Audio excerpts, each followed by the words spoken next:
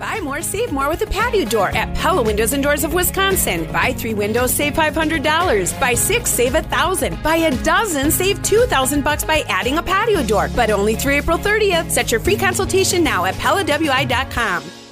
Live from the Annex Wealth Management Studios, this is the Jeff Wagner Show. The AccuNet Mortgage Talk and Text line is open now. Give us a call at 855-616-1620. And now, WTMJ's Jeff Wagner. Good afternoon, Wisconsin. Welcome to the show. This story set me off so much that it's the subject of not just one tweet, but 2 tweets. You can follow me at JeffWagner620.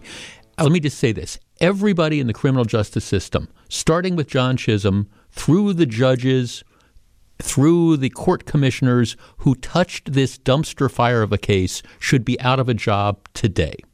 And this is yet another example of how out of control things are. And if you wonder why there's 71 homicides in the city of Milwaukee right now and rising, it is because we have a court system that is completely and totally broken down and bends over backwards to allow dangerous people who should not be on the street, and everybody knows they shouldn't be on the street, to be on the street killing other people. Let me tell you the story of Kenneth Twyman, who right now is 24 years old. And I have his criminal record in my hand. One of the cases that I'm going to talk about, that's double-sided. It's 17 pages long for just one case. Let me tell you about Kenneth Twyman. And again, if you want some more details, Fox 6, to their credit, has been all over this. So here is the deal. Kenneth Twyman was charged in November of 2018. Where are we now? We are almost through April of 2022. So November of 2018, work with me now. November of 2019 is 1 year. November of 2020 is 2 years. November of 2021 is 3 years. April of 22. This case that I'm going to tell you about is 3.5 years old. In November of 2018, Kenneth Twyman was charged 5 felonies. Fleeing an officer, bodily harm or property damage, I'll tell you about that. 2nd-degree recklessly endangering safety, possession with intent to distribute marijuana, party to a crime of possession with intent to distribute cocaine, possession with intent to distribute heroin. Okay, did I mention it's November of 2018? Okay, so you say, all right, Jeff, well, why do you keep talking about 2018? Because that case has not been resolved. So let's talk a little bit about Kenneth Twyman. All right, Kenneth Twyman, let's talk about what happened in November of 2018 and before that. He was featured as one of Wisconsin's most wanted on the Fox 6 News in December of 2018. At the time, a deputy marshal called Twyman, who then was 20, now he's 24, a complete menace to the city. In one video they had, he's driving a vehicle, he puts a weapon outside the car, shoots recklessly outside the window into the neighborhood. In September of 2018, the U.S. Marshal said a dash cam footage showed Twyman crash into another car near 55th and Congress. 4 people were hurt. So this is 2018, November of 2018. Twyman goes on the lam. He runs. He was arrested in Little Rock, Arkansas in 2019. All right. I have, again, in my hands, the 17-page long court case.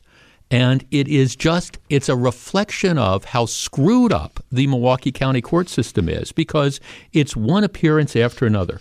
I can't count the number of different attorneys the guy has had, the number of stays, continuances, whatever that he has had, and also multiple failures to appear.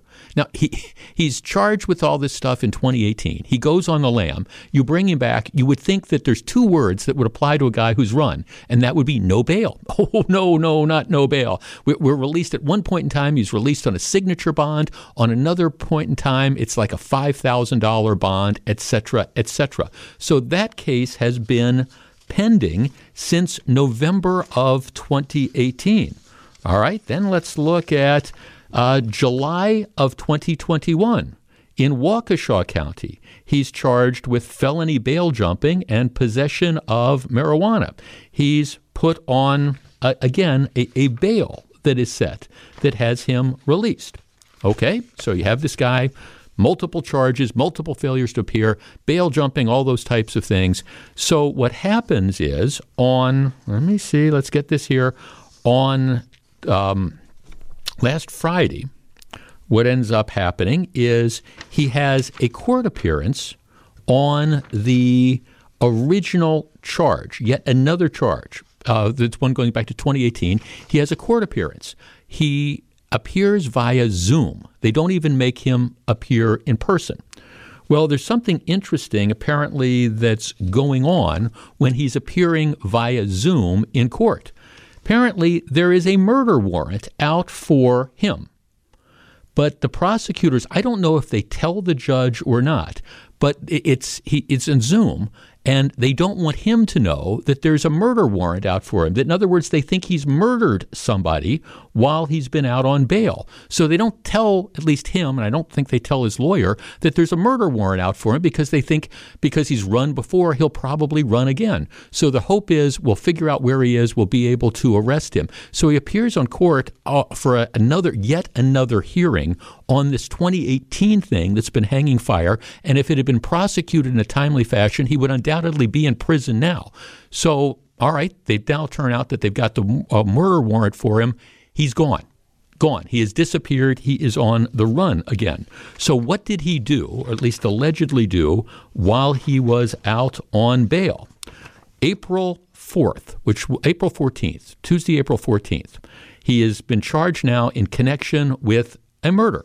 According to the criminal complaints, this happened Fond du Lac and Locust. Officers arrived on the scene and found a man with a gunshot wound to his neck. Despite efforts to provide medical assistance, the victim, identified as 24-year-old Tavon Luckett, was pronounced dead at the scene. The next day, police interviewed a person who called 911 regarding the shooting incident. The person said he was at the victim at a Quick Mart when the victim was heard saying, "Kenny." This is, of course, referring to Kenny Twyman. The complaint states the victim knew Kenny from talking to him, social media posts, and news articles from 5 years ago, presumably the news articles about the crime he allegedly committed 5 years ago. The person, this is the witness, told police that the victim and Kenny walked up to each other and possibly shook hands. Moments later, the person heard several gunshots. The person told police Kenny was holding a gun that was pointed toward the victim. Kenny then reportedly jumped into a car and fled the scene. Okay, so Kenny is the guy that's he's out on bail. He's been out on bail, and he's been continued to be allowed to be out on bail for the better part of 3.5 years for a variety of serious felonies. Milwaukee police showed the person a photo array. The person was able to identify the shooter as Kenneth Twyman. Court records show he posted $5,000 cash bond for a separate case in January of 2022. While out, he is now accused of killing Luckett. And again, they don't know where he is. He's in the wind. So you have serious felonies that should have been prosecuted in a timely fashion. You have somebody that left the state after committing, or at least allegedly committing, a series of serious felonies in 2018. They catch him in Arkansas in 2019. He comes back. The case just drags through the court system and drags through the court system, and one judge after another gets assigned to the case, and one defense attorney gets assigned to the case, and it stalls, and it stalls, and it stalls. And then the guy, despite not showing up a couple times, despite running in the beginning, he's out on a $5,000 bail, and now if these allegations are correct, he's murdered somebody, allegedly, and he's out and he's in the wind yet again. You don't know where to start when you look at how crazy this is. It's just, how can you let somebody that's accused of all these serious crimes and who makes the, Wisconsin's most wanted list, how can you let him out on bail in the first place? How can you allow serious crimes that are allegedly committed in 2018 to drag on and on and on without being prosecuted? How can we continue to just perpetuate this, and then we're surprised when more people end up dead? This honest to God, makes my head want to explode. And this is Darrell Brooks all over again. This is the same sort of thing, no sort of accountability. Here, nobody's going to pay attention. Nobody's going to stand up and say, we can't just let this case drag through the court. It's 3.5 years old. We have somebody who is potentially dangerous. We have somebody who is gaming the system in many respects. At some point in time, don't you need a judge to step up and say, look, we're not granting any more continuances. We're going to trial. This case is 3.5 years old, and it's serious sort of conduct. Or a judge to step up and say, okay, you didn't show up in court for a hearing. Boom, your bail is revoked. You're going to jail while we get this case going. But no, we just continue this, and we continue this, and we continue this. And we let dangerous people out on the streets, and then we're surprised that those dangerous people that shouldn't be out on the street in the first place do stuff that ends up in other people being dead. And this is the thing with Darrell Brooks, and you've got a lot of people in the media particularly that are trying to make apologies for John Chisholm's office. Now, see, that's not it. It's not just Darrell Brooks, the Waukesha Christmas Parade guy. This is this system that is completely and totally out of control. Darrell Brooks is the tip of the iceberg. And I think if you had enterprising reporters around here who started to look at all the people who get charged with crimes, not just the murders, but the shootings, et cetera, what you're going to find is a lot of them are out on bail or out awaiting trial or have done all sorts of other serious things and have never been held accountable. This story is an absolute outrage that it has been allowed to go on this long. Justice delayed is justice denied. And nowadays, on the mean streets of Milwaukee, the more this stuff goes on, you see the repercussions for it. Now, I hope they're able to catch the guy. Hope his current lawyer is able to find out where he is and encourage him to turn himself in.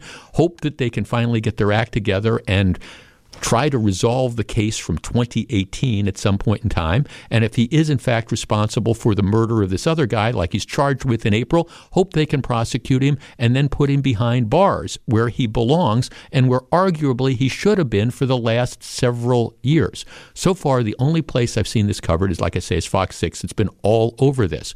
But it's another one of these examples about how the system is completely and totally broken and how we're not holding people accountable in any meaningful way, shape, or form. And as the result, everybody is held hostage to the small percentage of dangerous criminals. And everybody knows they're dangerous criminals, but we don't get them off the street. Remember this name, Kenneth Twyman. It's the latest example of a complete and total failure at all levels of the so-called criminal justice system. During the break, I tried to count the number of judges and court commissioners that have had their fingers in the mess of the pie that is the Kenneth Twyman prosecution. And candidly, there's too many. I'm sure there's at least 4 circuit judges that have at one point or another had something to do with this case as it was just dragged through the court system. I can't count the number of defense attorneys who showed up. There's multiple court commissioners as well. And, if you say, who's the latest court official that let the guy out on a bail that he shouldn't have been out on in the first place, everybody was just messed up by this. But it's this ongoing problem. And I wouldn't be making such a big deal of it other than the fact that there's all sorts of other Kenneth Twyman cases out there, just like there's all sorts of other Darrell Brooks cases that are out there as well. And they only come to the public's attention when there's a murder or something that's involved. But the truth of the matter is this is what's going on a regular basis. You got a court system that can't get its act together. You've got a DA's office that can't get its act together. And you've got criminals who know how to exploit that. And meanwhile, you've got the carnage that is going on in the street. And lest we think that carnage is getting any better, we talked yesterday about the 3 murders and 21 other separate shootings over the weekend, 71 homicides in the city of Milwaukee alone. And to give you a perspective, same time last year, which was an all-time record year for homicides, there were like 42. So we got 30 more. And at this pace, and normally it picks up when the weather gets warmer. We could be looking unthinkable, 250 homicides theoretically that's out there. And, so here's the latest story. Milwaukee police investigating a double shooting that occurred about 3:15 a.m. this morning. Victim number one, a 17-year-old boy from Milwaukee who sustained non-life-threatening injuries. He presented himself to a local hospital where he's expected to survive. All right, 3:15 in the morning, 17 years old. What is wrong with this picture?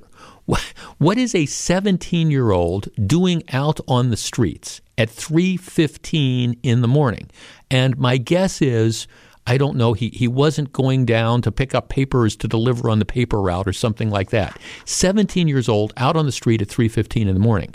Victim number two is a 20-year-old man from Milwaukee who sustained non-life-threatening injuries as well. He presented himself to a local hospital where he is expected to survive. The circumstances leading up to the shooting and the location are still under investigation. Police continue to seek unknown suspects. But the level of violence, it's not going down. The message is not getting out. And for all this talk about here, we're going to have the nonviolence task force or whatever. Okay, bottom line is it's not solving anything. So what do? Well, I think it's real simple. You take some of this money that you've been pouring into these nonviolent, these very touchy-feely, let's have the violence prevention task force and things like that, and you recognize that, okay, maybe that's something you do on a different day. But right now, you need more cops on the street. You need more aggressive attempts to arrest.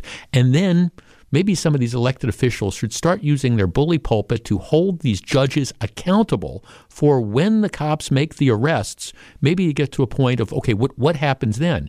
Maybe some of these politicians should start using their bully pulpit to hold the DA's office accountable for stupid low bail recommendations that turn people loose out on the street to commit more and more crimes. Because it's not just a question of arresting people. If you arrest people, but then they just get caught up in the mess that is the Milwaukee County court system and the revolving door system of criminal justice, and they're back out on the street again and again and again to commit crimes. Things aren't going to get any better. Simple solution, at least to start off with, is more cops on the street, more aggressive police presence, more arrests. And then let's figure out where we go from there. But where we go is not just turning people loose over and over again. And it continues to amaze me that the community puts up with this. And that's what collectively we're doing.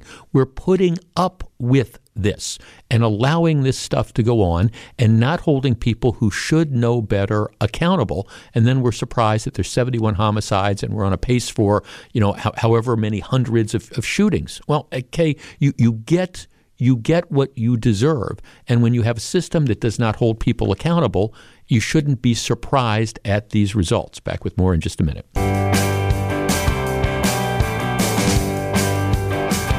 Well, as if things weren't aggravating enough, stock market once again. Now, the stock market has been cratering lately, and I understand there's some people, particularly people who make their living selling stocks to other people, who say, oh, there's nothing to worry about here. Stock market, of course, has been down 9 weeks out of the last 11. Last week on Friday, you had, a decline in the Dow Jones of about 1,000 points, 900 and some points. Today, more of the same. The Dow down 634, NASDAQ down 420, which is a 3.23% decrease. And you understand that, there's always going to be some market volatility, but it looks like the Biden economy is heading towards a recession. I don't think there's any way you can interpret this as anything other than that. And I think people, particularly people who are either in retirement or close to retirement, need to be kind of looking at their portfolios, because I know people are pulling their hair out when they just see one decline after another. The NASDAQ is down for the Biden administration. The Dow Jones is now pretty close to, I think, where it was, but it's been bleak over the last several months, and you wonder if there's going to be anything that happens that turns it around anytime soon. Okay. Are people upset because he said it, or because he said it out loud. Now, a month or so ago, we did a topic. Lindsey Graham comes out and he publicly says something about, the world would be a better place if Vladimir Putin was gone. And I'm paraphrasing a little, but that's kind of what it was. And you had all these people that were clutching their pearls and wringing their hands and saying, "Oh my gosh, I can't believe that he's saying that." And we shouldn't be saying that about other world leaders.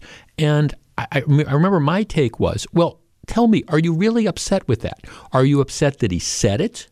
Or are you upset that he said it out loud? Because can I see a show of hands? Vladimir Putin is a monster. He is ultimately responsible for the deaths of thousands and thousands and thousands of civilians in this war he launched against Ukraine. He has destroyed the economy of a country. You've got 5 million people that have been dispossessed. He is the epitome of evil. So is anybody really sorry? I mean, if Vladimir Putin, walks into the Black Sea tomorrow and drowns, is anybody really going to be sorry?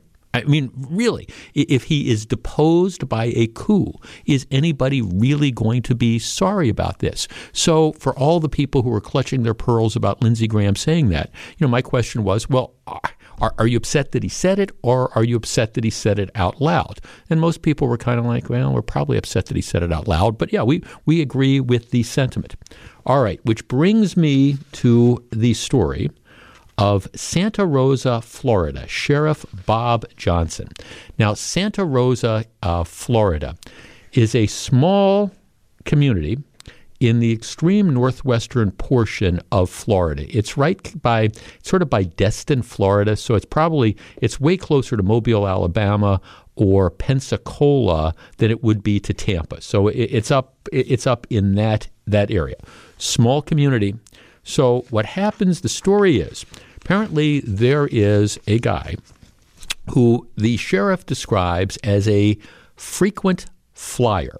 That would be somebody who has at least 17 arrests on his record, who is by trade a burglar. So here's apparently, what happened. He's doing a press conference.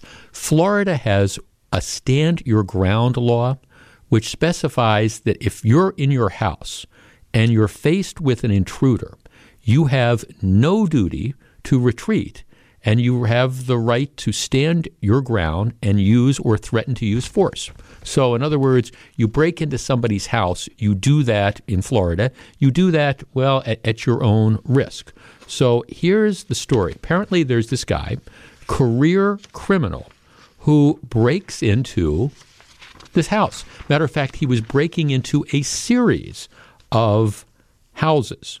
So the sheriff has a press conference, and here's what the sheriff says. He says, "Look, one of the homeowners that was being victimized, well, he fired shots at the would-be burglar, and the burglar, ran away and retreated. Didn't get hit by any of the shots, but he did retreat. They ended up catching him breaking into another house about 15 minutes later.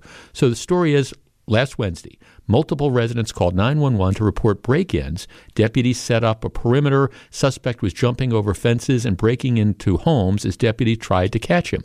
One of the homeowners took a shot at him. So the sheriff says, we don't know which homeowner shot at him. I guess they think that they did something wrong because they haven't come forward. Then the sheriff says, which they did not. If someone is breaking into your house, you're more than welcome to shoot at them in Santa Rosa County. We'd prefer that you do, actually. He added that the sheriff's office conducts a gun safety course every other Saturday. If you take that, you'll shoot a lot better, and hopefully you'll save the taxpayers money. After the man was shot at, deputies eventually caught up to him, already inside another home. As they broke through a door he was trying to block, the man went headfirst through a window to escape, cutting himself on the glass. The man has a record stretching back to when he was 13, the sheriff said. He'd spent more than 6 years in prison, had active felony warrants for his arrest at the time of his capture. He's being held on a $157,000 bond. Yeah, none of these $5,000 bond for people who drive down the streets of Milwaukee and shoot at other people. $157,000 bond, faces multiple charges. The sheriff said he just can't seem to get the picture that crime does not pay.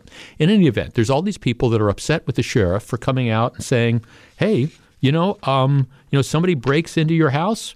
We're okay. You are more than welcome to shoot them. we prefer you do, actually. You're not in trouble. Come see us. We've got a gun safety class we put on every Saturday. If you take that, you'll shoot a lot better, and hopefully you'll save the taxpayers some money. 855-616-1620. That's the AccuNet Mortgage Talk and Text line. All right, here's my question. Should we be upset with the sheriff for saying this? Is this encouraging lawlessness? Is this encouraging vigilantism? Or instead, is the sheriff simply reflecting what lots and lots of homeowners are probably thinking, that you're sick of having your house broken into by these career criminals who shouldn't be out on the streets? And all right, should we be giving the sheriff an attaboy, or is this just out of control causes for vigilantism? He says, yeah, don't worry. If you shoot at people, well, we'd encourage you to take a course so that you aim better. All right, should we be appalled at Sheriff Bob Johnson from Santa Rosa, Florida, for saying that? We discuss in just a minute. If you want to see a video of this, you follow me on Twitter. It's at Jeff Wagner 620. I've got a link to this sheriff in Santa Rosa, Florida, which is up in the Panhandle, having this speech where he's saying, hey, look, here's the bottom line. We've got what they call a frequent flyer, a career criminal who's been in and out of prison, who's breaking into people's homes. You have a homeowner who takes a shot at the criminal while he's in the process of committing this felony. In Florida, there's a stand your ground law which allows them to do this. So it's legal. Guy runs out the door, tries to break into another house. Sheriff is saying, look, here's bottom line. You come to my county, and people need to know that if you're breaking into houses, homeowners are going to take a shot at you. The homeowner should feel free to come forward. He's not, or she is not, in any sort of trouble at all. Matter of fact, and I think he's being tongue-in-cheek when he says this. We've got gun safety courses. We'll teach you how to be a better shot. All right, are people appalled by this, or is he just really saying what everybody thinks? Let's start with Pat. Pat, you're on WTMJ. Good afternoon. Pat. Okay, let's try Chris in New Berlin. Chris, you're on WTMJ. Good afternoon. Hey, good afternoon. Yeah, I don't have a problem with what he said necessarily, but he's got a gap in his message. The message is, if you break into a house, you might be met with lethal force, so don't do it. Deterrent. He's telling the homeowners, hey, someone breaks in, your life could be at danger. Don't hesitate. Shoot. Defend yourself. The gap is, this guy's broken in 17 times, never really to harm people, etc. You don't know that when he comes through the door, so this is a really a bad example to use this on. If he'd said, hey, homeowners, by the way, when someone breaks in, you don't know if they're there to harm you or not. You are free to shoot. He needs to put that extra messaging in there, because right now it just sounds like, hey, defend your property, go ahead and shoot people. That is the gap in message. I like what he said. I get the idea. We've got to add that part in there. You don't know if this person is going to harm you. Therefore, you could be met with lethal force, and that's okay. Yeah, thanks. I understand, and I guess that's technically, if you're going to go down this route, yeah, you could have thrown in that modifier, and I would have no problem with that at all. But the truth of the matter is, and again, I think part of this was being tongue-in-cheek, but part of it was also, out there to send a message that look, people, law-abiding people, are sick and tired of this. And if you're at a point where, you've got these career criminals, and again, in the law is different in every state, but in Florida, as the sheriff was saying, apparently in the sheriff's view, you break into somebody's house, and if that person's got a gun and they choose to defend themselves in that fashion or defend their residence, you're doing that at your own risk. I think sending that message is reasonable. And I guess my point would be, it's not to necessarily encourage vigilantism, but it would be to say, look, we want to discourage people from breaking into other people's houses. Jeff, I'm glad I laugh out loud. I'm glad I said it. It's the truth. It's what most of us think that want to protect our homes and want to protect our family. I'm glad he ended up saying that. Yeah, Jeff, beside the fact that I'm sure you're right, it's a bit tongue-in-cheek, I think it's absolutely hysterical and good for the sheriff to speak his mind. Jeff, I think we end up needing more of this. Jeff, I think we should all move to Santa Rosa. Well, that's, an element or there. Jeff, no, we shouldn't be upset. We should encourage people to protect their property, and their families. Jeff, the sheriff in Florida sends a message. Burglar, beware. It's the opposite message that gets sent around Milwaukee, which is, citizens, we don't want to prosecute criminals. Yeah, that's it. Jeff, people need to start understanding that words have definitions. You're not a vigilante or a lawless person if you shoot at somebody breaking into your home in Florida or in many states. So the sheriff is fine with saying what he did, and it's one of his ways of trying to keep criminal activity out of the county. Well, you've got an element that's there as well. See, and here's the larger point. Beyond just the remarks of a sheriff that does have, again, some people just clutching their pearls and going, I can't believe that he would say this. Here's the larger point, and this is the message that needs to go out to the district attorneys out there who've, taken money from like the George Soros to fund the police. Let's not hold people accountable groups. The judges that have been backed by those folks, the judges that don't want to hold people accountable, the DAs that don't want to hold people accountable. Here's the message that needs to come through it. Law-abiding, honest citizens are sick of this. They're sick of this. Law-abiding, honest citizens are outraged over the fact that you have 22, 23, 24 cars stolen a day from the streets of Milwaukee. They're outraged that you go to dinner or you go out to lunch, you come out, you've parked your car on the street, and it's gone. They're outraged at this notion that it's somehow your fault because you choose to drive a Kia or a Hyundai. They're outraged at this, and they want to have a degree of accountability. And what's going to happen sooner or later is if the system breaks down or there is a perception that the system is broken down, and I could argue the system has in fact broken down, more and more people are going to start saying, look, this isn't working. Yeah, I can call the cops, but that's not going to do anything. Because even if the cops catch this guy, he's going to be back out on the street stealing cars, 2 days later or breaking into homes or whatever. If you get this feeling that the system has broken down, then more and more people are going to start taking things into their own hands, which I think is a very bad thing to do. And it's why it needs to be a wake-up call to everybody throughout the system that, the honest, law-abiding people have had enough. And it's not just enough to say, okay, we're going to pose for holy pictures and we're going to have a meeting of our new anti-crime task force, and we're going to sit around and we're going to talk about how we could get more midnight basketball games. And I'm not against midnight basketball or whatever of these different things you come up with. But right now, what you are looking at, not just in Milwaukee, but in many other urban areas, is you're looking at this complete dumpster fire. And you get the idea that you've got a lot of these political figures who are sitting there with a garden hose trying to put out that dumpster fire. And it just gets worse and worse and worse. So for everybody who's upset with what the sheriff said, again, my question is, are you really upset, or do you just think that you should be upset? Because my guess is most people are saying, right on, Sheriff, that's exactly the idea. Don't break into my home, and you're not going to have to worry about bad things happening to you. The countdown to the draft is on, and we're doing it big with Draft Night MegaCast. On April 28th, that would be Thursday, from 7 to 11 p.m., join Gabe Neitzel, Greg Matzek, Brian D., and Jason Wilde as they break down all things draft during round one. Plus, they'll be joined by Tausch, Chewy, and other football voices throughout the show. The Draft Night MegaCast, April 28th from 7 to 11 p.m., right here on 620 WTMJ. I mentioned this yesterday, and this is one where I think my prediction is going to work out to be true. We took some calls on this.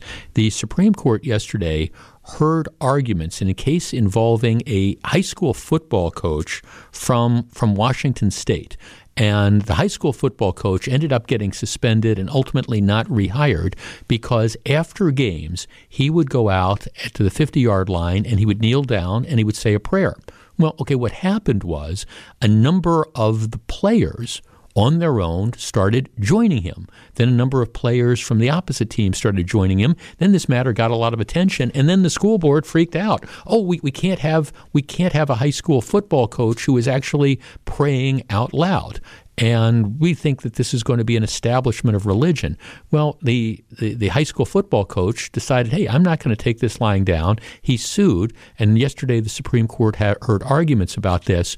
My guess is, by probably a 6-3 vote, the Supreme Court is going to find that what he did was completely and totally appropriate. The whole way we have approached the separation of church and state in this country, a phrase that doesn't exist in the Constitution, is, I think, kind of backwards. And I think more and more we've tried to reach this point where we say that, okay, there can be no mixing with religion in public life. Well, that's a problem, because just because you're a public employee, in this case a football coach, doesn't mean you give up your right to be able to say a prayer. And if other people choose to join in, I think they have that right as well. My guess is the football coach is going to win. We'll know in July. When we come back, can you see clearly now? Be careful, because your light bulbs are going away. I'll explain. We'll discuss. Live from the Annex Wealth Management Studios, this is the Jeff Wagner Show. And now, WTMJ's Jeff Wagner. It's the least surprising line in Mike Spaulding's newscast. He was reporting about how the Vice President Harris, has apparently come down with COVID-19, and the good news is she's feeling fine. And but the least surprising line was, well, the Vice President has had no close contact at all with either the President or the First Lady.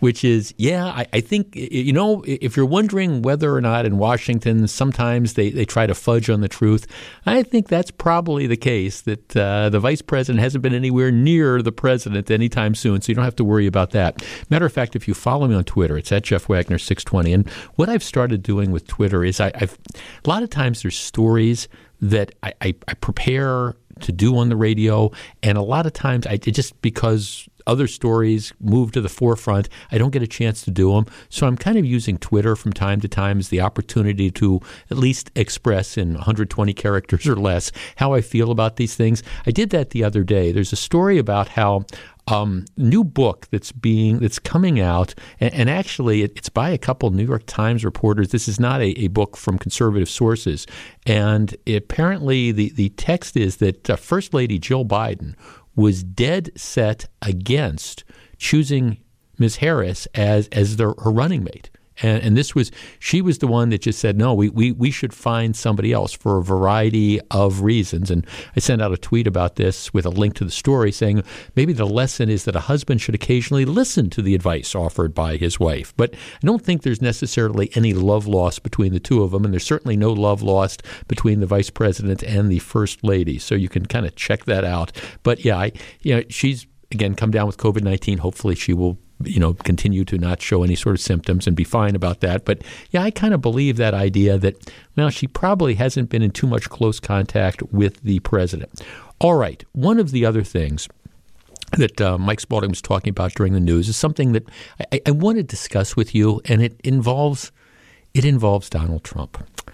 For the last, year or so, we in Wisconsin have had this Gableman investigation that has been going on and on and on, looking into supposed election regularities. The taxpayers have been on the hook for going on $750,000. And I think it's pretty apparent that the investigation isn't going anywhere, and it's kind of taken on this life of its own. I think all of us, or at least most of us, would agree that in Wisconsin in 2020, what happened is there were some procedures that were adopted by some clerk of courts that might not comport with the law. But the law is kind of a mess, and there were some interpretations that might not be correct either. But again, the law is a mess, and it's something for either the legislature or the courts to resolve. But as far as outright fraud, and by fraud I mean thousands and thousands of people who weren't entitled to voting, or people, dead people voting, or things like that. There's no evidence of that at all. Matter of fact, during the last hour of the Steve Scafidi show, he had Rick Essenberg from the Wisconsin Institute for Law and Liberty, and they had done their own extensive investigation and pretty much came to that conclusion that there's not massive fraud. There's questionable practices that were used. But this idea that the election was stolen, I'm sorry, you need to get over it. But, of course, former President Trump can't reach acknowledge that point, can't get over it, can't acknowledge that he might have lost. And so what he's been doing is trying to be kingmaker. So the latest example of that is he's apparently down in Florida saying that the taxpayers of Wisconsin, in his opinion, need to continue paying Michael Gableman hundreds of thousands of dollars to continue his investigation. And his exact quotation was, anyone calling themselves a Republican in Wisconsin should support the continued investigation in Wisconsin without interference. I understand some rhinos, that would be Republicans in name only, have primary challengers in Wisconsin. I'm sure their primary opponents would get a huge bump in the polls if these rhinos interfere. And of course, I think one of the things he's alluding to is Robin Vos, who's the Speaker of the Assembly, who's going to come through his primary just do fine. But Trump is like threatening, well, if people don't support going down this rabbit hole and continuing to throw money after this, I might come in and I might start endorsing their opponents in the primaries and things like that. Which brings me to a piece that's in the Wall Street Journal today by Gerard Baker. GOP leaders remain shackled to Donald Trump. In private, they say they know the 2020 election wasn't stolen, but they refuse to say it in public. Let me share a portion of this piece with you, and then I want to discuss it with you. So here's what he writes. It may or may not come as a shock to you, dear reader, to learn that the fervent desire of much of the Republican Party's top brass, its major donors, business leaders who urgently crave a Republican restoration, and many of the party's most prominent supporters in the media and elsewhere, is for Mr. Trump to break the habits of a lifetime and go quietly away. It is a desire expressed as fervently in private as it is assiduously and dexterously avoided in public. But the big lie of this duplicitous relationship requires them to utter multiple, smaller, cascading fictions. With the exception of a few demented types in Congress and the media, they don't believe the 2020 election was stolen from Mr. Trump. They don't think that the January 6th riot was a legitimate act of protest or the work of federal agent provocateurs. They fear that a Trump-led Republican ticket presents them with a lose-lose proposition in 2024. Either he continues his well-established pattern of losing the party elections, the 2018 midterms, the 2020 general election, the 2021 Georgia Senate runoffs, or he wins and condemns them to another potentially even more chaotic 4 years of his distinctive leadership. The prayerful, desperate hope of most of them is that somehow he doesn't run again in 2024, a wish that looks every day less likely to be fulfilled. Some of them hope, with or without malice, that he might be too old or somehow physically incapacitated from running again. Of course, they say none of this where it might be heard and relayed back to the man himself. They don't risk his wrath or the retribution of voters for whom the man, not the party, is what matters. Our number, 855-616-1620. That's the Accunet Mortgage talk and text line. So you've got Trump down in Florida who's trying to be a kingmaker and who's trying to bully, for example, legislators in Wisconsin into continuing to fund the Michael Gableman investigation, an investigation that's, in my opinion, going absolutely nowhere and continues to dominate the news in the political cycles when we should be talking about things like what's going on in the stock market and what's going on in the economy and all these other things. But yet the headlines day after day are the Gableman investigation and how much money is being spent and what the Gableman email said he said about some elections clerk or something like that. All this stuff, which at the end of the day is not, I believe, what Republicans should be talking about in the run-up to the November elections against Tony Evers or in support of Ron Johnson or whatever. Our number, 855-616-1620. That's the Accunet Mortgage talk and text line. Point of the article is lots and lots of people out there, including lots and lots of Republicans, just want Donald Trump to go away. Just go away. Don't have to go away mad, but just go away and stop this. Stop threatening primaries against people who don't go down this rabbit hole. And you know what? I think this columnist is absolutely correct. I think what you have is the tail that's wagging the dog. The tail being, all right, a small group, a relatively small group of people who are really worked up on this, and the vast majority of people who are like, we got to move on. I think this columnist nails it in one. 855-616-1620. And I don't think people like Robin Voss or other Republicans in the Assembly or the Senate or the people that are responsible for paying for this stuff or having the taxpayers pay for this stuff, I don't think they should let themselves be bullied. It's time to move on and focus on the things that are important, which is the November election. What do you think? Waterstone Bank and WTMJ Steve Scafidi are once again partnering to recognize the heroes in our community. Police officers, firefighters, healthcare providers, and countless others help every day to protect our families. They're the first on the scene when critical accidents and unfortunate events occur.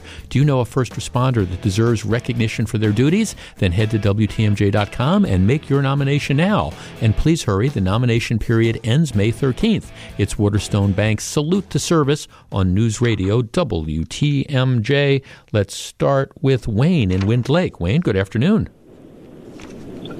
Good afternoon. What do you think? Hello? Yeah, go ahead. You're on the air. I think the investigation is going on. I think it's gone on far enough. I think right now, as long as the money's still flowing in, he's just lining his pockets. I mean, there's been a lot of states looked at this and, haven't come up with anything, No. Enough to overturn anything. Well, no. Thanks for calling, Wayne. Right. Yeah, no, you're right. I mean, look, there's no evidence of fraud in the sense that I'm using the term. That is, you've had prosecutors that look at this. My God, you've had all sorts of people look at this to try to find, okay, show me the dead person that was voting. Show me the voting machines where 20,000 people voted for Trump and the machines, turned them into ballots for Biden. It just didn't happen. Now, again, I understand in Wisconsin, you can have this argument about best practices and should you have had drop boxes and things like that. Those are fair arguments, but it's far different from saying there's fraud or the election's stolen. And the more people just kind of glom onto this, the more detached from reality I think you become. And the more it takes the eye off the prize, which is we're not relitigating November of 2020 anymore. It's already April of 2022. You need to be looking ahead. Let's talk about the economy. Let's talk about what's going on in the stock market. Let's talk about the war in Ukraine. Let's talk about immigration. Let's talk about all these issues, including all the economic and pocketbook issues that really make a difference in people's lives. To me, just like you have people on the left that are absolutely upset with the drawing of districts, it's all this gerrymandering, stuff that average voters could give a rat's rump about. I think you've got average voters who look, they've moved on from 2020. And yes, I understand that you don't want to have elections that are stolen or things like that, but they've moved on.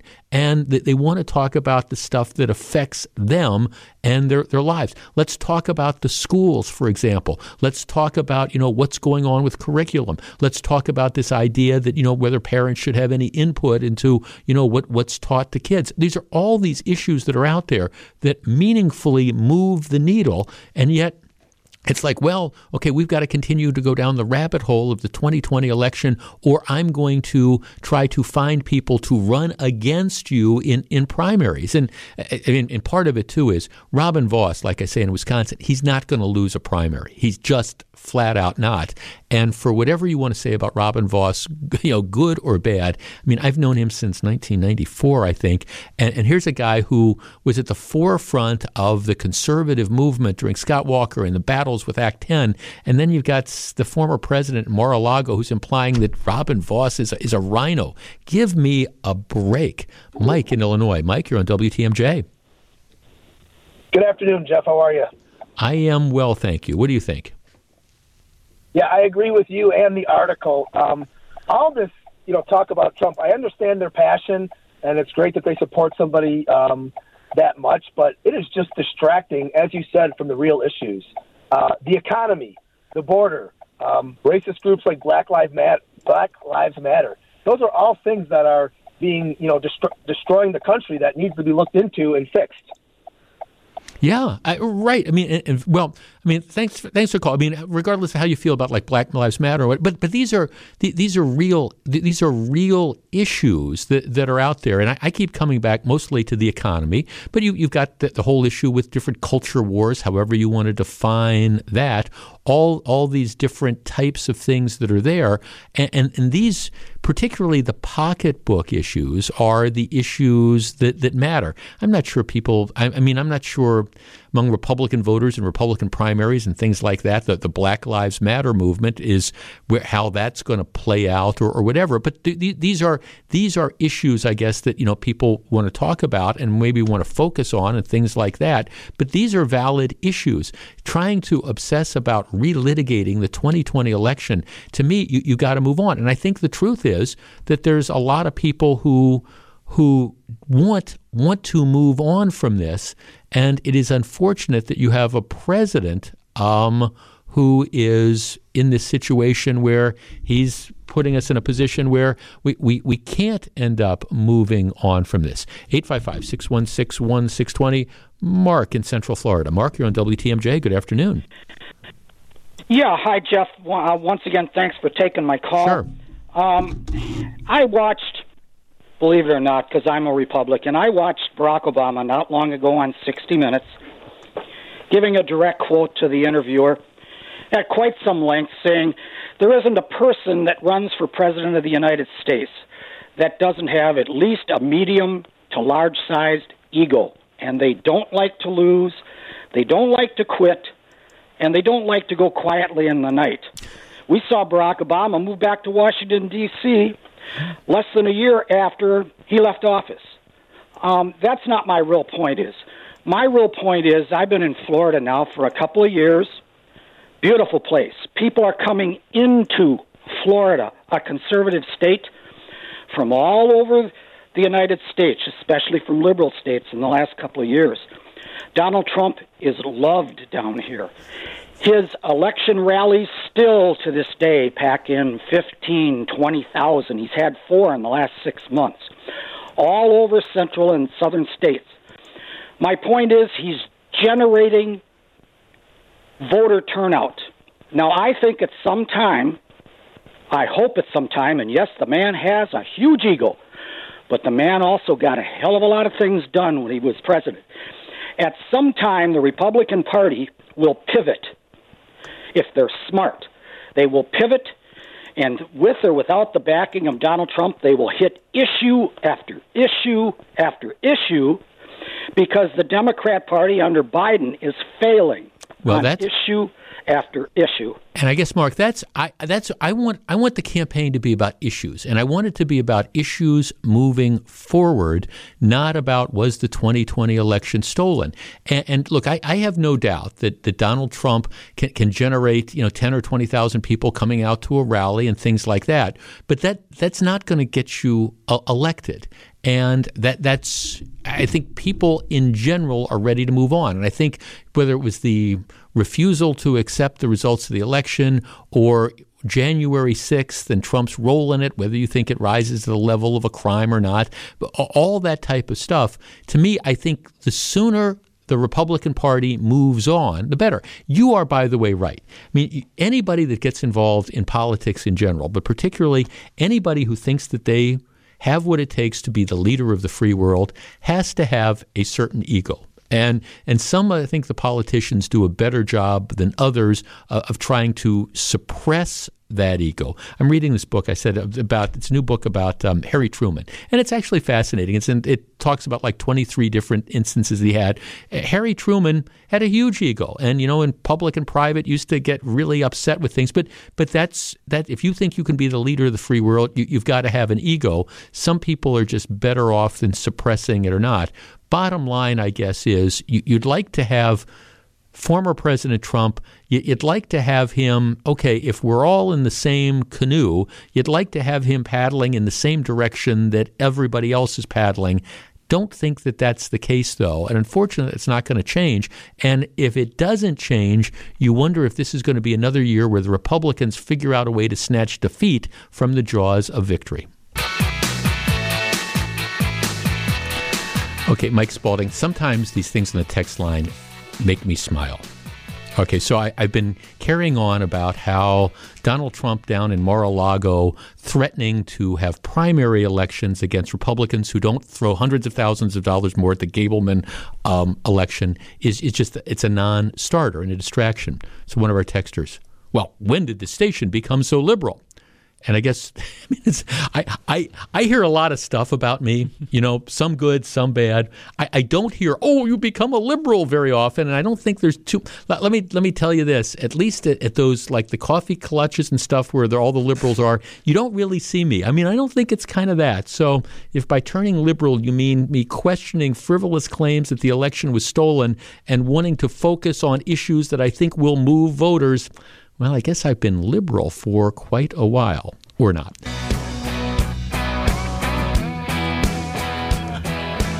One of the frustrating things to me when we talk about crime is you have these politicians that say the same things over and over again, and you just want to say, look, don't you realize that just giving lip service to some of these problems doesn't help? Now, for years, I listened to Tom Barrett, who would say, well, okay, when he wanted to even address the out-of-control crime rate in the city of Milwaukee, he'd say, well, we need more stuff from the state. We need tougher gun laws. And my question was always, okay, well, explain to me, what those tougher gun laws are and how those are going to make a meaningful difference. And then you get no response. So now I'm listening to Mike Spalding's news, and apparently the new mayor, Cavalier Johnson's out saying, well, we need the state to come down with tougher gun laws. Now, I'm not against tougher gun laws necessarily if they're going to make any sort of material difference. But one of the frustrating things to me about the media is nobody pushes people saying, well, what exactly are you talking about? Okay, so here's the deal. In Milwaukee, right now, we have 71 homicides, I think. That's year to date. Last year was 42. Okay, so 71 homicides. You have non-fatal shootings, 217. That's low. I think that doesn't include what happened on the weekend. Carjackings, 101. That's up from 92 same time last year. So my question would be, all right, 70-some homicides, 200-some non-fatal shootings. Probably let's round up. Let's say it's 300. Add another 100 for the carjacking. So these are going to be armed. Of those 400 cases that presumably involved guns, the homicide, the non-fatal shootings, and the carjackings. Okay, explain to me what law you want to see coming out of Madison that would have stopped any of those or any significant number of those. I am willing to bet you that of those 400, the murders, the non-fatal shootings, and the carjacking, I'm willing to bet you that, at least 350 of them were committed by people who probably had a criminal record before. It's just my guess. Maybe it's 300, maybe it's 380, but they didn't just wake up one day and say, okay, today's the day I'm going to take a gun and I'm going to shoot somebody. So if they're already felons, they're not allowed to legally possess firearms anyways, and yet they did. And, of course, the last time I checked, it was illegal to carjack somebody with a gun. It was illegal to shoot somebody with a gun. You have, and I don't mean to be simplistic here, but at the same time, you have a ton of different gun laws that are out there. So when you talk about, well, we need more help from Madison, give us more gun laws, what are you talking about in any sort of meaningful fashion? So people might say, well, I think we need better background checks. Okay, well, my guess is, again, the vast majority of the people that have these various guns either got them outside of the conventional system anyways. They didn't go in to a licensed firearms dealer if they've got 3 felonies on their record and buy a gun. They just didn't do that. They didn't go to the gun shows and buy the gun. So when you say, okay, what are you talking about?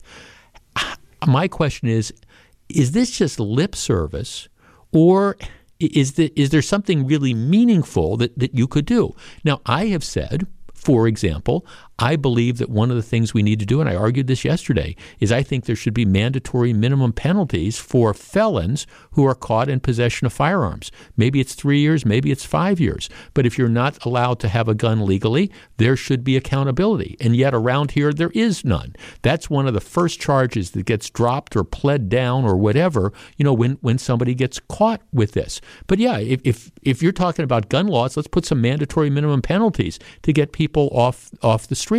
But when you say, okay, we want tougher gun laws, all right, okay, so you close the quote-unquote gun show loophole. How many of those carjackings, the shootings, and the murders, came from, somebody who got a gun at a gun show? How many of those 400 carjackings, murders, and shootings, how many of them occurred by somebody who wouldn't have been picked up on a universal background check? Because And nobody ever pushes them saying, okay, show me how this is going to make any material difference. It's easy just to kind of pass the buck and say, okay, we want Madison to pass more laws. And I'm not against that. I mean, if there's laws that you can show are going to make a meaningful difference in holding people accountable or a meaningful difference in stopping people from obtaining firearms that they are not legally able to do, I'm open to having this conversation.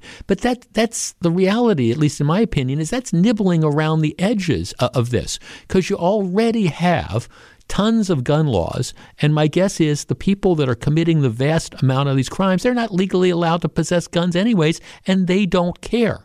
855-616-1620. That's the AccuNet Mortgage talk and text line. If you want to go to something like universal background check, I guess I'm open to hearing the conversation. But is that going to make any meaningful difference in stopping people from dying on the mean streets in Milwaukee? And if so, how? 855-616-1620. I mean, it just seems to me it's that you've got the new boss talking about the same things that the old boss talked about, and I'm sure he's sincere. But at the same time, what do you want Madison to do realistically that is going to make a difference? 855-616-1620. See, don't get me wrong. You show me, gun laws that I think can make a difference in violent crime. I'm all there.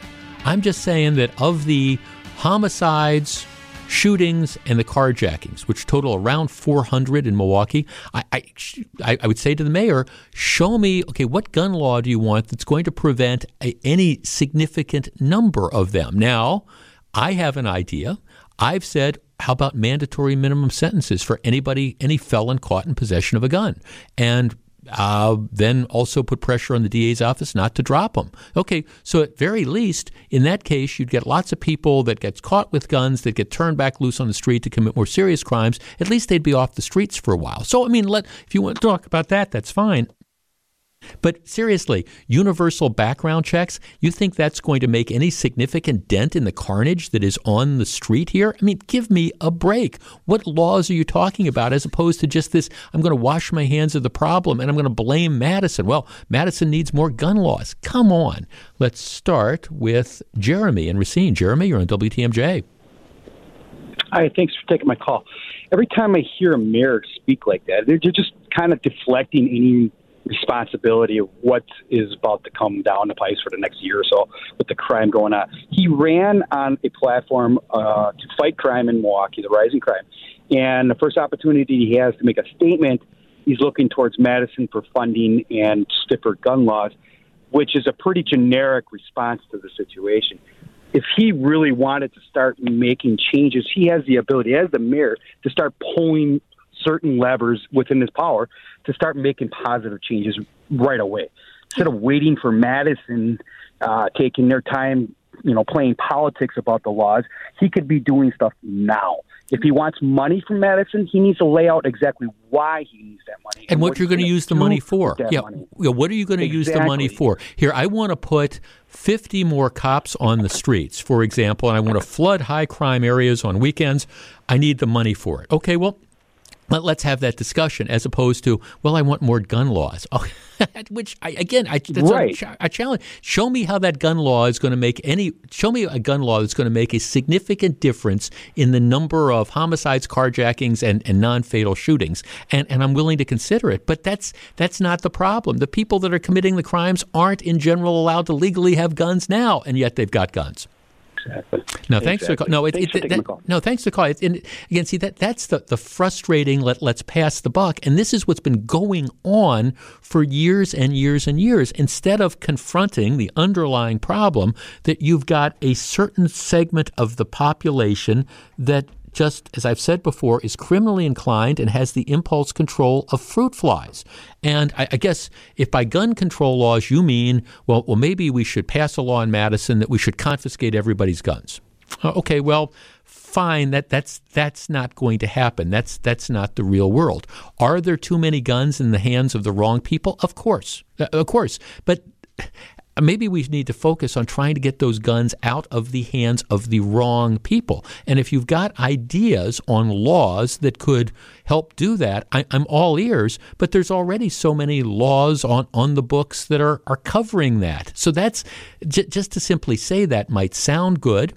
I understand. And of course, but unless you push it, and again, one of the frustrating things that I have in the media is that, nobody asks that follow-up question. Well, what specific gun law do you want Madison to pass? Okay, you want universal background checks. Okay, all right, what percentage? Let's look at the 400 crimes with guns that have been committed just in those three categories this year. Explain to me which of those or how many of those crimes you believe would have been stopped if we had universal background checks. Is it 5? Is it 50? Is it 50%? Is it 200?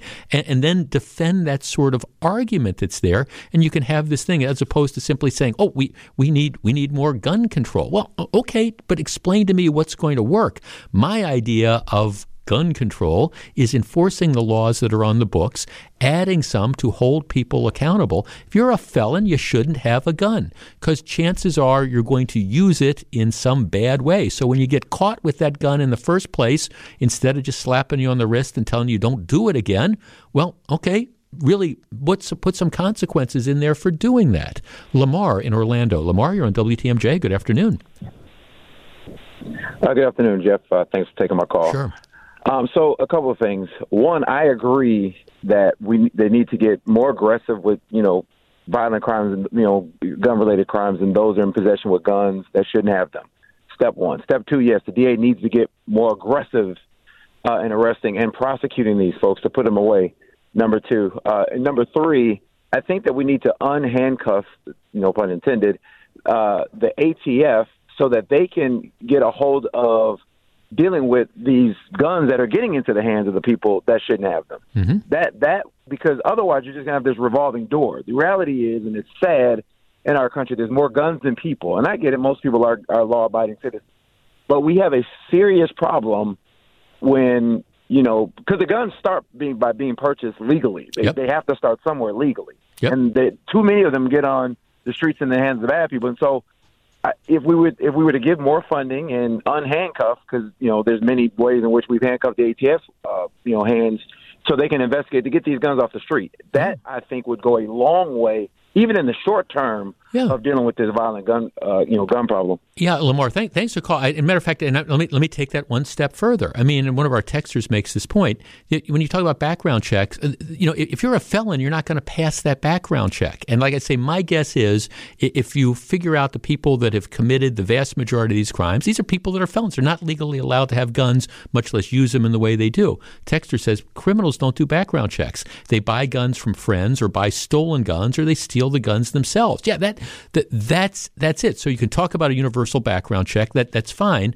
But is that going to stop one of these felons from getting the guns in the first place? And my answer is, for the vast majority of them, it's no. And I agree with you, Lamar. Let's be more aggressive in going after the straw purchasers. Where the felon says, "I want a gun," so he goes to his girlfriend, and his girlfriend, or best friend or whatever, they go in and they end up buying a gun and giving it to the bad guy. Yeah, let's go after that. Let's start to hold people more accountable. If that's what you mean by gun control, I'm all in favor of it. If you want to toughen the laws, put in penalties that are even stricter for this, I'm all in favor of it. But otherwise, don't just say, well, we need to have tougher gun laws, and I want Madison to do it, without identifying what you want and then quantifying. And see, that's the key thing. Quantify how that's going to make a difference. The violence in the city is so, and it's other urban areas as well, but the violence is so out of control that you just can't give lip service, and you can't be saying the same thing that John Norquist was saying for years, and the same thing that Tom Barrett was saying for years,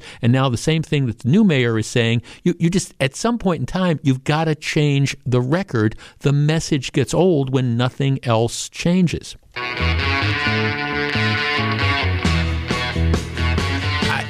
Again, this is an ongoing series of frustrations for me. I mean, I grew up in this community, and the crime rate now is something that would have been unthinkable not that long ago. And I will just tell you, I get all sorts of feedback from people who say, well, we don't want to come into Milwaukee anymore because we're afraid our cars are going to get stolen, or we're afraid we're going to get shot, or whatever. And, I understand for a while people would say, oh, that's the perception, it's not a reality. Well, I don't know. When you got 23 or 24 cars being stolen every day, that does become an element of reality. And you've got the carjackings, and you've got the shootings.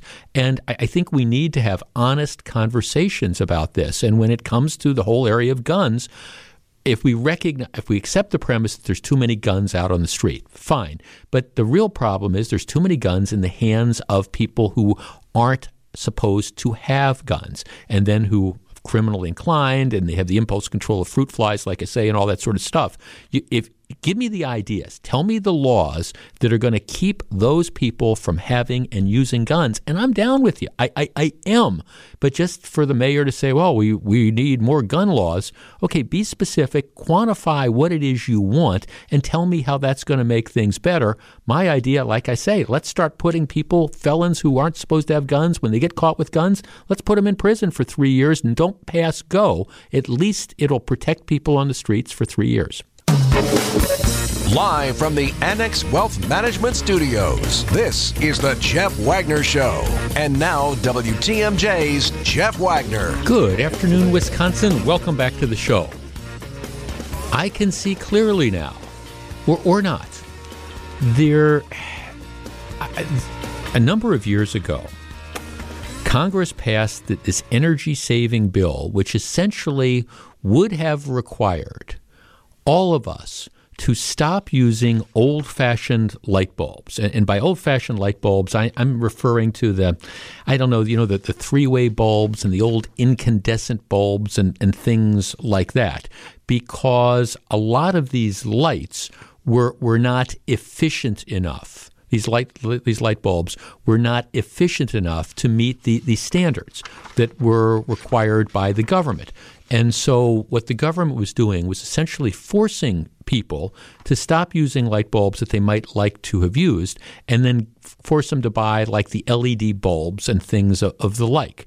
LED bulbs tend to cost more, but they last longer. So the argument is, big picture, the LED bulb that you buy might cost more than the old incandescent light bulb, but again, it's going to be much more energy efficient, and it's going to last a lot longer. So at the end of the day, you as a consumer are going to save money. But that was the idea. You're not going to be able to have that choice, and the rule was that manufacturers aren't going to be able to manufacture these older style incandescent light bulbs and things like that, and you're going to have to go to the LED bulbs. I think the newer generation of LED bulbs are better than the first generation of LED bulbs, and I think around our house, I got to say, I think most of our light bulbs probably are the LED type of bulbs, but probably not all. And there's still a question about the tracked lighting and things like that. But in any event, that was going to be the rule. In 2019, the Trump administration put that rule on hold. And what they said is, we're going to allow, because of the costs involved and stuff, we're going to put these on hold, and we're not going to implement these standards. So as a result, the older style incandescent bulbs, continue to be sold. And this affects like those pear-shaped bulbs and three-way bulbs and things like that. You need to understand that situation. So it's been on hold. And so as a result, when you go to the hardware store and you buy light bulbs, you've had a choice. What kind of light bulbs do I want? And I understand that there's some people who love the LED bulbs. Lots of people do. I've gotten used to them. But there's other people who just don't like the way they throw off light and things like that. And even though it's less energy efficient and might cost you more in the long run, those consumers have made the choice that we want to go with the old, quote unquote, the old-fashioned bulbs. Well, the end has come for those old-fashioned light bulbs. Yesterday, the Biden Energy Department finalized 2 rules which will require manufacturers to sell energy-efficient light bulbs, effectively putting a sell-by date on older bulbs that don't meet the new standards. And what this is going to mean is these new rules are going to essentially say that starting January 1st of 2023, manufacturers will not be allowed to produce these older-style bulbs. Retailers and distributors will have an extra 7 months to comply, giving them an opportunity to sell off existing inventory. So if you're one of those people that like the old three-way bulbs or whatever, you'll still have a little bit of time to buy them. But the idea would be by next summer, that would be the summer of 2023, they won't be able to be sold anymore, and you will no longer have that choice. Our number is 855-616-1620. That is the Accunet Mortgage talk and text line. All right.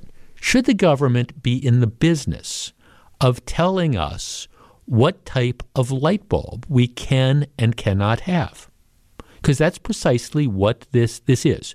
There's no question that the LED bulbs are more energy efficient. There's no question that over the long term, they're also cheaper because, like I say, they don't burn out as fast or anything like that. But at the same time, I know that there are some people, and I don't happen to be one of them, but I know that there's some people who just don't like the light that they throw off. So is this a matter of the government coming in and telling us you can't choose what kind of light bulb you want, or should this be a matter of the free market? And for people who, understanding that it's probably going to cost them more and they're going to have to replace these things more, but should you have a right to choose what kind of light bulb you want? 855-616-1620. We discuss in a moment. 855-616-1620, which is the Accunet Mortgage talk and text line. Now, don't get me wrong. I'm not against the fluorescent bulbs. I'm not. As a matter of fact, I think the new generation of fluorescent bulbs is a lot better than when they first started coming out. So I'm not against that. But I guess my question is, should the government be telling you what type of light bulb you can put in your particular lamp? And at some point in time, shouldn't you let the marketplace decide? I guess, and you're starting to see this in other things too. You're starting to see this with the internal combustion engine. The government is trying to use fuel efficiency standards to effectively kill automobiles run by the internal combustion engine. And my point is, why don't you let the free market decide? Why don't you let the free market decide about the whole issue of light bulbs? 855-616-1620. Let's start with Julie in Kenosha. Julie, good afternoon. Good afternoon, Jeff. I couldn't agree with you more. I just feel like the government really shouldn't be involved with this. One of the reasons why I live in Wisconsin is because we don't have some of these crazy laws like in California where they're trying to tell you can't have a gas stove anymore. Right. You're right. Many communities, so people understand what you're talking about, many communities in California, you can't have a natural gas hookup on new buildings anymore. California doesn't let you use, starting in 2024, you won't be able to use gas-powered leaf blowers or lawn mowers, or you won't be able to buy them at least. Right. And I feel like I was telling your screener, the LED lights are kind of glaring. And, for example, my Christmas tree, I had to search high and low to find the old type of lights that weren't LED on my Christmas tree, because I think they just don't have that soft, beautiful glow. And I know I'm going to pay more, but that's my right, isn't it? Well, you would think. I mean, thanks for the call. And I'm getting several texts along these lines. Jeff, I think this is a great idea. Energy efficiency is important to the security of our nation. It's just like seatbelts, fuel efficiency standards, airbags. Sometimes government cooks up bad ideas, but I don't think this is one of them. It benefits the common good. So the argument is these are more efficient. So you and they don't throw off as much carbon dioxide. So this is helping save the planet, I guess. My question is, where do you draw the line on that? And should people have the right to choose? Again, I'm not anti these LED bulbs. Matter of fact, that's what I mean, most of our lights run on these LED bulbs. So I don't have a problem with having to use those. But at the same time, I don't know, if somebody likes the old-fashioned three-way bulbs, should they not have that choice? And sooner or later, won't the market end up dictating, that there's just not enough demand for the old-fashioned incandescent bulbs? Shouldn't we leave it up to the market? Do you really want the government micromanaging what sort of light bulb you put in your lamp? Rob in Green Bay. Rob, you're on WTMJ. Yeah, good topic, Jeff. I work for an electrical distributor up here in Green Bay, and LEDs they're a big seller. But we still stock a lot of incandescent bulbs also. Me personally, I don't like the LEDs just for the simple fact that my wife gets migraines from them. I don't know if it's the light that are put out by it or what it is, and she's not the only one that I know that gets migraines from them either. Mm-hmm. What percentage of the light bulbs that you sell or install would you say are LED versus the non-LED, the ones you won't be able to keep selling anymore? I would say it's probably about 80-20 now as far as regular light bulbs, and it's probably about 90-10 as far as lighting fixtures. Okay, everybody's going to them now. Yeah, well, and I guess that's my point. I think most people probably will. That's just kind of the natural evolution of things. That's like people going to the smartphones over the flip phones. That's what's going to happen. I guess I just wonder if you need the government coming in into that other 20% to the folks like your wife who think they get migraine headaches because of it. What does the government really need to say? You don't have that choice anymore. Live with your headaches.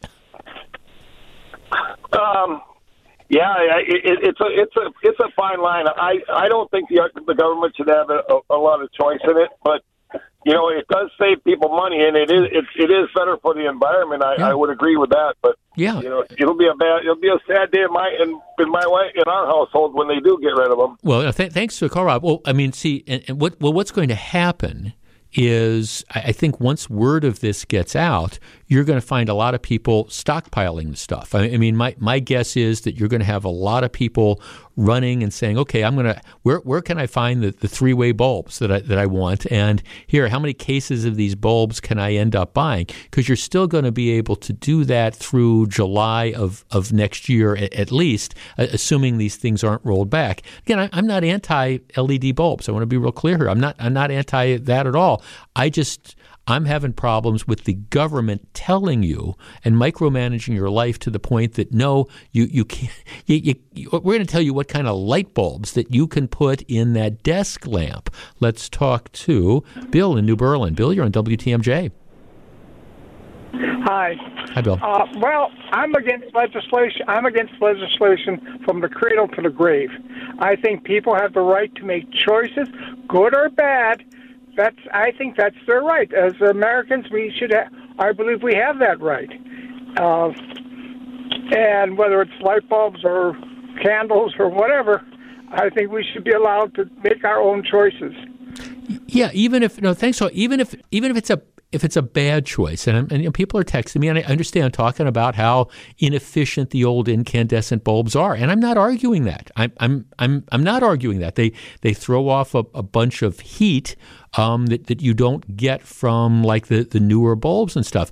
I'm not arguing that it's a superior choice to go and use the LED bulbs. I get it. I appreciate that. But I guess to me the fundamental issue is, should you have that choice or not? Is this one where the government should really be telling you that, okay, you can't use these type of light bulbs that you might like anymore? Or should we just trust people to figure out that, hey, this is the way we want to go? And maybe that's what the marketing campaign is. Yeah, we understand that the LED bulb costs a little bit more, but don't you realize it's going to last X times longer and it's going to be so much more efficient?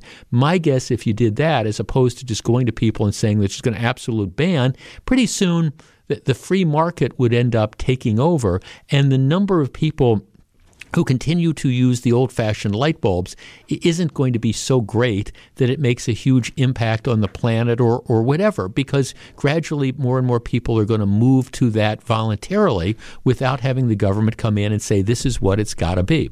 In any event, the Biden administration is going the other direction. The rules were promulgated yesterday, so January 1st, as it stands now, the manufacture of these bulbs is going to be prohibited, and anything after July, sometime in July of next year, you're not going to find them on the shelves anymore. So for people who care about this, you might want to start stockpiling. Jeff, I stockpiled those lights the last time this issue came up. I absolutely hate LED lights. They hurt my eyes. No, I'm not anti-LED lights, and most of the lamps and stuff in our house are those LED lights. I don't have a problem with it necessarily, but I do have issues with the government saying that you can't make that choice, that if you for whatever reason you like the light that the old soft white light bulbs throw off and you're willing to pay extra for it, and by extra I mean, again, the bulb's not going to last as long. If you're willing to do that, I don't know, should you not have the right to do it? That's my issue. Jeff, our government makes bad policies all the time, et cetera, et cetera. And then they go on and say, here, keep in mind that you also have rules on shower restrictions and toilet flow and things like that. Yep, I know. We've got the government that's micromanaging our lives in all these different ways. And the question becomes, when exactly is enough going to be enough? Okay, the big story, and we haven't talked about it a lot here, the big story, of course, is the news that Elon Musk, the world's richest man, is going to be spending $44 billion to buy Twitter.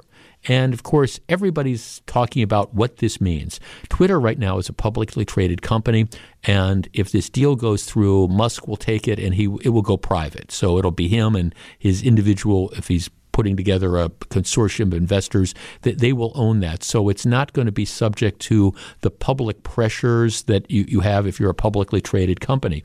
And there's all sorts of people speculating about what this means. Elon Musk is, at least in a lot of his public statements, he appears to be more of a free speech, let's not regulate big tech as much as, say, the way Twitter operates now. And so you've got a lot of conservatives who are kind of rubbing their hands together saying, oh, this is going to be great because you've got a lot of the big tech companies, the Facebooks and the Twitters of the world, the Instagrams of the world, who have been like regulating speech and trying to decide what's accurate and what's not accurate. And if we think that what you're putting up there isn't accurate, we're going to take it down. The thinking is that, again, Elon Musk is going to move it in the other direction. If he does, I think it's going to be a boost for Twitter, because I do think I'm never in favor of censorship. And I think what happens is that in the marketplace and free exchange of ideas, that's where things flourish. And I understand that sometimes there's bad ideas that are out there. There's crackpot ideas that are out there. And I guess I've always believed that the way you deal with that is by arguing that this is a crackpot idea. It's shooting down the crazy stuff as opposed to saying we're not going to let people hear this because we don't trust people to make their own decisions. If that's the approach that Elon Musk takes, I think Twitter is going to do very, very well. They're also going to wrestle with how they make money out of this, which is going to have something to do with ads and things. I think it's an interesting time for big tech because I think if Elon Musk gets Twitter, he's going to change some of the ways it operates. Maybe it's going to be for the worse, but I think it's probably going to be for the better. And I think it's going to be making places like Facebook, for example, think about what they're going to have to do moving forward. Time will tell. Yet another really bad day in the stock market, continuing a streak that seems to have gone on for the last, 11, 12, 13 weeks. The Dow Jones Industrial is down 731 points. That is 2.15%. That comes on the heels of, a 900-plus point drop on Friday. The NASDAQ, it's worse. It's down 472 points, but that translates into a 3.6% drop. Rocky time. And I understand that whenever I say that, I get people, you shouldn't alarm people. And generally those messages I get are from folks who make their living selling stocks and all. But the truth is, if you got people who are in retirement or people who are nearing retirement, looking at what's been going on in the Biden stock market over the course of the last several months, there's a lot of uncertainty and a lot of unhappiness, which is why, from a political perspective, you'd like to see the other side focusing on, issues like that, as opposed to trying to relitigate the 2020 election. All right. There's a big story that caught my attention in the LA Times today. Now, let me just say this at the outset. I am not a cigarette smoker. I have never been a cigarette smoker, and I never have a desire to be a cigarette smoker. I don't get it. If I tried a cigarette from time to time, yes, don't get it. It's an expensive habit. It hurts your health. Why people do it, I don't understand. But nevertheless, I get that people do. All right. Reynolds American, which is the big tobacco company in the United States, last year in cigarette sales, it made about $15.3 billion in U.S. sales of cigarettes. $15.3 billion. Now, I'm not going to open up the phone lines, but I want you to guess which brand of cigarettes represented half of that $15 billion. There was one brand. Now, of course, they sell all sorts of brands of cigarettes. There was one brand that represented half of those cigarette sales. If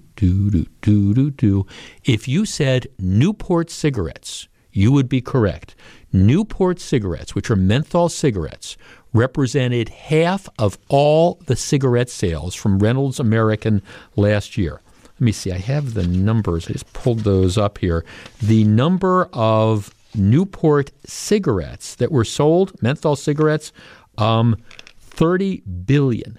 30 billion cigarettes. Newport cigarettes. These are menthol cigarettes. 30 billion were sold last year alone. The menthol cigarette business is huge.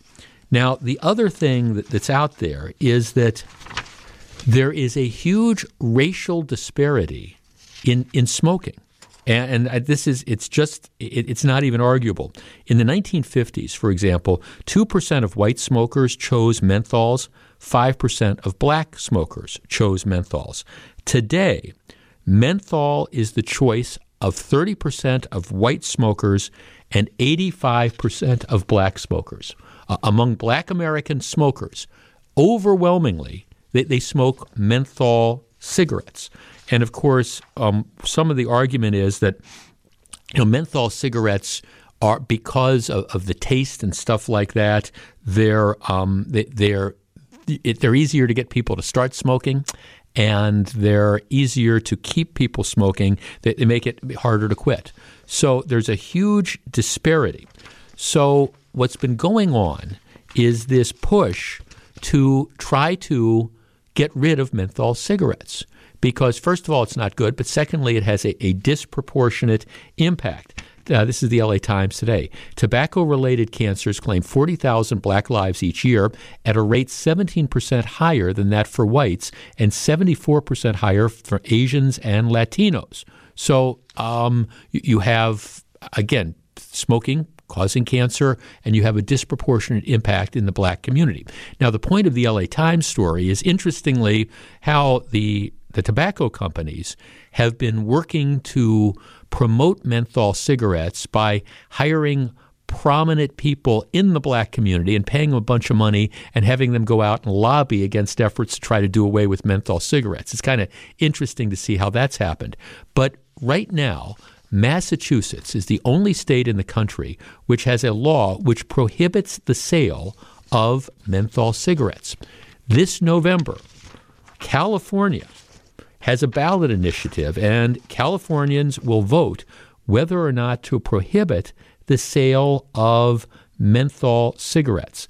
The FDA says that if you did away with the sale of menthol cigarettes, you could save 600,000 lives. Again, because the argument that people start smoking with menthol cigarettes, and if it didn't have menthol cigarettes, not as many people would start smoking, and it'd be easier for them to quit. All right, so the question is, should the government, and this is kind of the theme of the hour. We talked before about, should the government tell you what kind of light bulbs you could have? Should the government, in the interest of public safety, come in and say, if you are a smoker, in this case in California, if you are a smoker, you no longer will be able to buy menthol cigarettes, at least in California.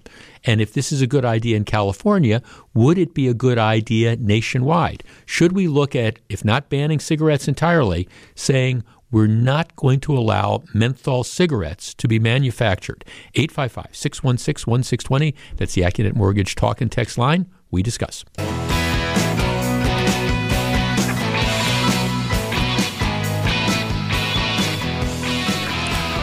A number of people are asking, what are some of the other big cigarette brands? Half of the cigarettes sold last year by Reynolds American, which is the old R.J. Reynolds, half of them were Newports. In this country, the three big cigarette brands are Newports, Marlboros, and to a lesser extent, Camels. Those are the three big brands that are out there. Among menthol cigarettes, it's Newport. It's not even close. I mean, Cool cigarettes are about a quarter of what Newport sells.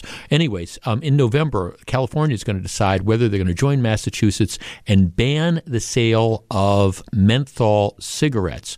Menthol cigarettes are disproportionately smoked by African Americans, and the idea is, we ban the sale of menthol cigarettes. It's going to be good for everybody, but it's going to be particularly good from a health perspective for the black community. All right, is that the role of government? 855-616-1620. Let's start with Rome in Midtown. Good afternoon. Good afternoon. Thanks for taking my call. Sure. I think that the government should step in when there's something that's having such a disproportionately amount of harm on a particular group of people. I have many, when I say many, I'm talking more than 20 or 30 of my friends and family members that have died from lung cancer, and cancer is based on the fact that the one thing that they had all in common was they all smoked Newport cigarettes. Yeah. And I know that Newport cigarettes is used by a lot of people that do cocaine. So that's another reason why a lot of people smoke Newports. They're the menthol cigarettes and cocaine seems to be kind of the other draw. But I think that, Newport cigarettes is killing a lot of people, and, something that dangerous should be off the market. Would you go farther and say we should make cigarettes smoking illegal, period? Well, I think that people should have a choice of whether or not to smoke or not. But I think that if there's a particular product that's more dangerous than the others, then that product needs to be taken off the market. I'm not saying that people should not be able to smoke because, people are going to find a way to do that. Yeah. But in terms of specific types of cigarettes, I'm sure that might even bring a black market for menthol cigarettes. But at this point in time, I know for a fact that Cools used to be the first choice for African American smokers.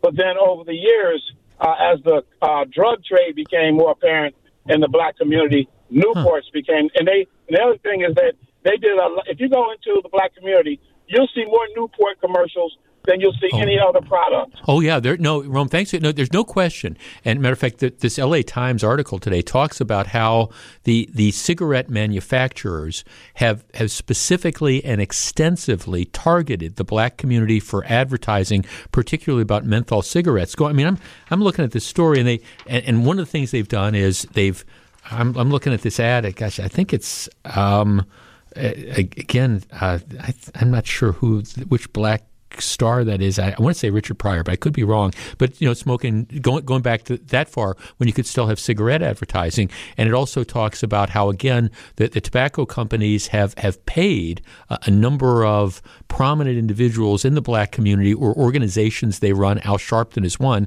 to lobby against these bans on menthol cigarettes, because the cigarette companies recognize that there's a huge amount of money to be made in this area. I guess, and I don't know about the stuff with the drug trade. I guess here's my problem with this. And again, this comes from the perspective of somebody who doesn't think people should be smoking cigarettes. At the same time, these are choices that individuals make. And I first of all, state-by-state bans, to me, make very, very little sense, because precisely like the caller Rome was talking about, if you have a state-by-state ban, what you're really doing is you're increasing this huge black market. Okay, so I can't buy my incandescent light bulbs in California. I can't buy my Newport cigarettes in California. Well, what am I going to do?